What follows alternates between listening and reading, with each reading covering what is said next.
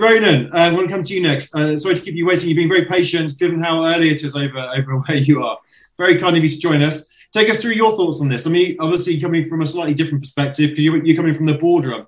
Having been in the profession, I know for many, many years yourself, you now find yourself leading one of the biggest company or parts of the biggest companies in the US. Take us through your perspective on the industry and what it needs to do next. So in many respects, I would summarize the survey and the trust barometer as a call to action. And it's really, I think, a call to action to broaden the base of trust. The reality of chartered accountants is that the majority of chartered accountants work in industry, not actually in the profession. And many of them, like myself, work not necessarily in financial roles.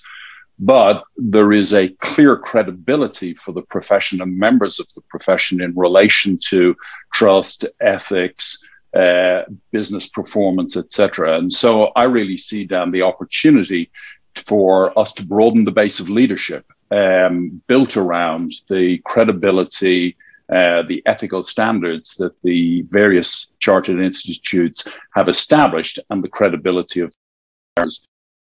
When Penn was going through the results, 86% of CEOs are expected to have opinions and express opinions in relation to purpose and societal matters, but only 70% of accountants. Well, in many instances, it's the same person. The CEO is a chartered accountant, as it is in my case. So I really see the opportunity for us to be more influential in the business environment, particularly around the area of establishing purpose and citizenship for corporates. It's very clear, not just for the last 18 months, but particularly highlighted in the last 18 months, is the businesses need to be part of the solution. They need to be collaborating and sorts of coalitions to create a better outcome that's more inclusive, that covers, yes, ESG, DE&I, but really drives a more balanced approach to business. And it's notable that in the US, the Business Roundtable, probably the most influential business body, in 2019 took the explicit decision to redefine its purpose, recognize that the simple pursuit of profit was not in and of itself an exclusive business. Knowledge that it was a multi-stakeholder, balanced society, customers and shareholders were equally considered in the purpose of business.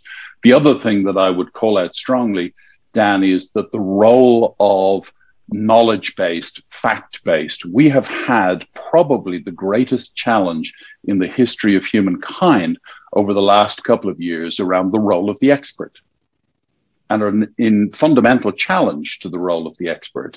And I think chartered accountants have a hugely important role to play in the reestablishment of the bona fides of experts and expertise, whether it comes into areas, as Carolyn was talking about, cybersecurity, data integrity, other areas, or just simply the role the business has and the credibility it has in moving us forward. So I would really encapsulate the research as saying, let's broaden the base of trust. Let's ensure that the role that chartered accountants play outside the profession is as equally impactful and influential. And let's establish within every organization the fact that leadership should happen at every level in an organization, and the chartered accountants have a role to play in establishing credible, deep, societally relevant leadership in businesses that, to be sustainable, need, in my view, to reflect and represent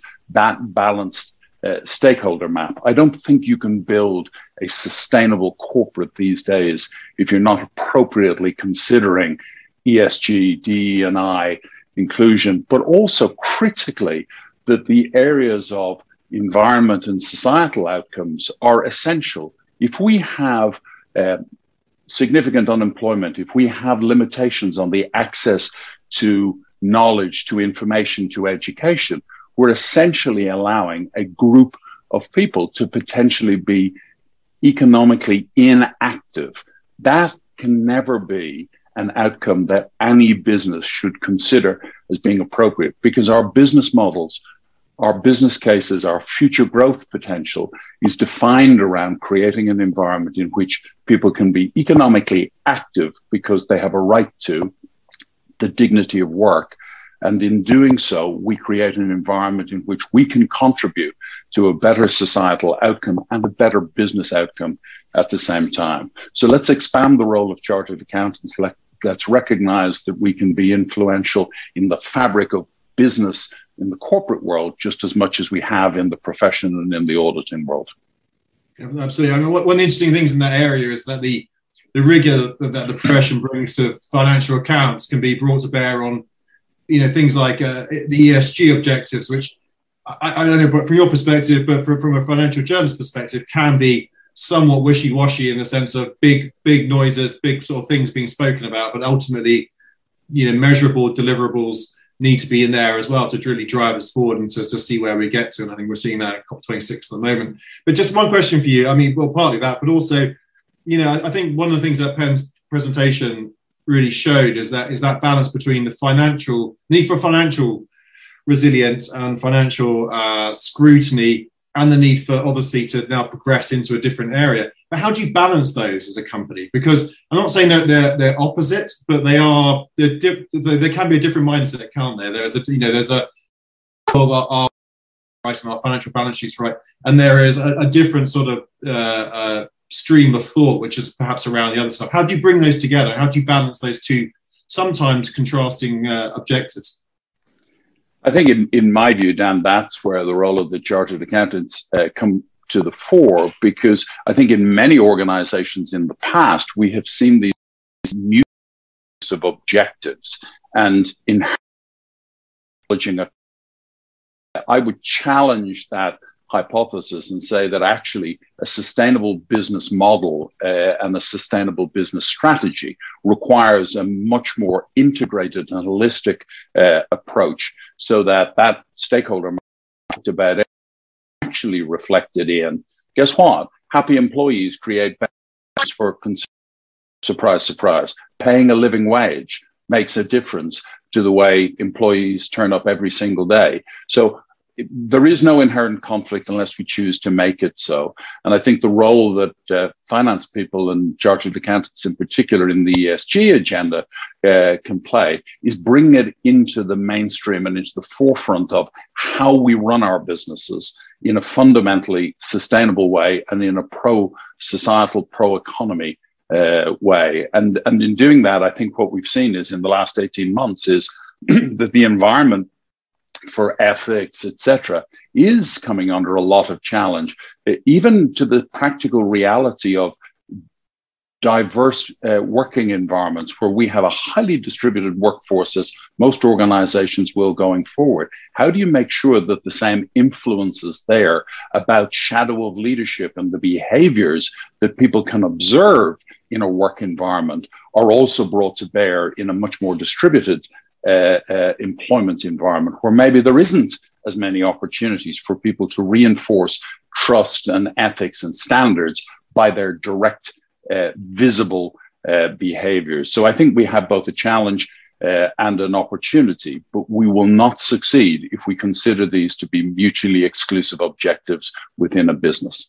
Yeah, excellent points. And and again, as you say, the role of the profession in making that work is going to be crucial. Michael, I'm going to come to you now. I'm very patiently waiting for us. So thank you so much. And just take us through, again, your thoughts, responding really to what the survey showed and what you thought were the key takeaways, but also perhaps what our other panelists were saying. Because we covered a lot of ground already in the last 25 minutes, in terms of both some challenges in South Africa, some of the kind of potentials in Australia, and then Ronan taking us through those ideas that actually bring it all together within the boardroom and delivering some objectives is going to be crucial for the future. So take us through your thoughts on all these matters, and we can go from there into some questions. So Michael, please take us away. Okay, thanks, Dan. The first thing I'm struck by is that, as we heard from Ronan, Carolyn and Freeman, how many of the things that they actually said had resonance with what's happening both in Europe and the UK. Are experiencing things in our own situation which is not being replicated in some way in other territories and geographies. In terms of the survey, I'm a long-time follower of the Edelman Barometer, and I know that trust has been under a great deal of scrutiny and challenge now for a number of years. So it's good to see that over the past few years, business, CEOs, and chartered accountants have actually picked up a little bit in the last few years. I like Freeman. I'm not satisfied with those results. I'm certainly not complacent, but I think what they do reflect is the fact that the accountancy profession in many parts of the world where it is under scrutiny has taken some steps to try and get its house in order, working with others. And certainly during the course of the pandemic, which we should all remember has been absolutely terrible in many countries around the world. So it would be wrong for me to say that anyone has had a good pandemic. But during the pandemic, chartered accountants in the UK, Europe, and I think indeed many countries around the world were actually the first port of call for business, particularly the SME community. They picked up the phone to their chartered accountant and said, "What do I do?" And the reality is that those chartered accountants were able to work with those businesses, and they didn't save lives, but they saved livelihoods. And I think that's really important that we recognise that and acknowledge it. One of the things that I was pretty pleased with quite early on is that the World Economic Forum did a big relaunch of sustainability and some of the things that Ronan was talking about in the summer of 2020. They called it the Great Reset. And on the front page of the World Economic Forum's Great Reset was a piece about the accountancy profession. And the accountancy profession were called the first responders of the business world. And that very much reflected everything that we did during that period. Just coming back to some of the backdrop, because Dan, you alluded to this in your opening comments. We in the UK have seen a number of corporate failures. And every time we have a corporate failure in the UK, rightly, we're asked questions as to what were the management doing, what were the directors doing, what were the auditors doing, and what were the regulators doing. And there are chartered accountants sitting in each of those pillars. As Ronan said, actually most of our members are in business or in the boardroom. We certainly provide auditors for the practice side of the house, but lots of chartered accountants are regulators. And what we need to do is look at why some of these corporate failures have occurred across that governance and reporting chain and put steps in place to restore that trust. So for those of you who are watching this from international locations, the UK has had 3 very significant reports in the past 4 years. John Kingman did a review into the regulator. The Competition and Markets Authority did a review into competition. And Sir Donald Brydon did a review into audit and what the audit product needs to do to evolve to make it more fit for purpose in the 21st century. The accountancy profession supported all of those inquiries. In fact, as far as Donald Brydon's review was concerned, we actually provided the funding as well. So these weren't things that were done to us, we were cooperating. What we're waiting for now in the UK is the government's response. And I think that government response is going to be looked at very closely in Europe and other jurisdictions around the world. It's going to put in place, we expect, a new regulator, ARGA. It's going to recommend that there's a strengthening of the internal controls in the UK. It's going to strengthen director accountability. It's going to hopefully bring forward a stronger audit product that's more forward-looking. And I think around all of those, there are many other things that are also going to be part of the supporting cast. The progress in the UK in terms of getting this actually out, announced and into legislation, I'm afraid has been glacial. The corporate failure of Carillion happened in January 2018. We're rapidly approaching the 4-year anniversary. So, I mean, for this, as far as this is concerned, it can't come quickly enough. And one final thought, Dan, and then I'll be quiet. I mean, obviously, we can't talk about the role of the accountancy profession and our purpose and our positioning in the world without recognising that COP26 is going on at the moment in the UK. And this is possibly one of the biggest challenges the profession has ever faced, the planet has ever faced. The good news is that chartered accountants are problem solvers. We look to how we can find solutions for these things. And for those of you who aren't aware, the president of COP26, Alok Sharma, is actually a chartered accountant. So hopefully Alok will bring home the bacon, as they say. So, Dan, a few thoughts from me, hopefully bringing together some of those excellent thoughts from our panelists. No, absolutely. I actually hadn't realised that Alok was a chartered accountant before. I knew he was in business in Reading, wasn't he, before? But it's but Mike, I'm not going to let you go because I just ask one more question before we move on to the broader questions. But I mean, take us through so obviously the UK has got this new framework coming out. We hope in the next few months we'll send a response from the government. But do you think there's enough? To your point, your last point, do you think there's enough in there about future objectives that as Ronan says, the need to really drive, change the agenda from just financially, literacy and making sure the numbers stack up to actually, moving into an ESG sort of metric world. Do you think there's enough in there in the white paper, or is it just too focused on, solving the problems from 4 years ago? Well, I think first of all, it's a very large package. I mean, the white paper that came out in March 2021, closed consultation in July 2020, it's well over 200 pages.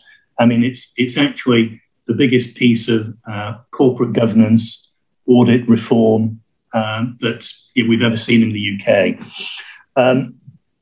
Is there enough in it? There is enough in it, providing what doesn't happen, things get and diluted. Because a number of those things that I mentioned are all important legs of the stool. And you start to take away any legs of the stool and it becomes less stable. I think directly to the point about is there enough in it around some of the forward-looking pieces, I think certainly in terms of what investors and society want to see around ESG measures and ESG reporting, it doesn't touch in that in enough detail. The bit of announced this week with appropriate timing for COP20 is that the IFRS Foundation is going to announce the establishment of an International Sustainability Standards Board, which will sit alongside the IFRS financial reports, and it will be focused entirely on all facets of sustainability ESG metric reporting. This is something that they consulted on in 2020. There was almost unanimous support from around the world for that. And it's very important that comes forward because, as some of my fellow panelists have said, that there is so much data out there in the world. We need to be happy with the data. We need to be happy that it's being measured properly, reporting properly, and that we're seeing some assurance against it. And that measurement, reporting, assurance, frankly, are things that chartered accountants do better than anyone else. It's that does sound like a good development and progress.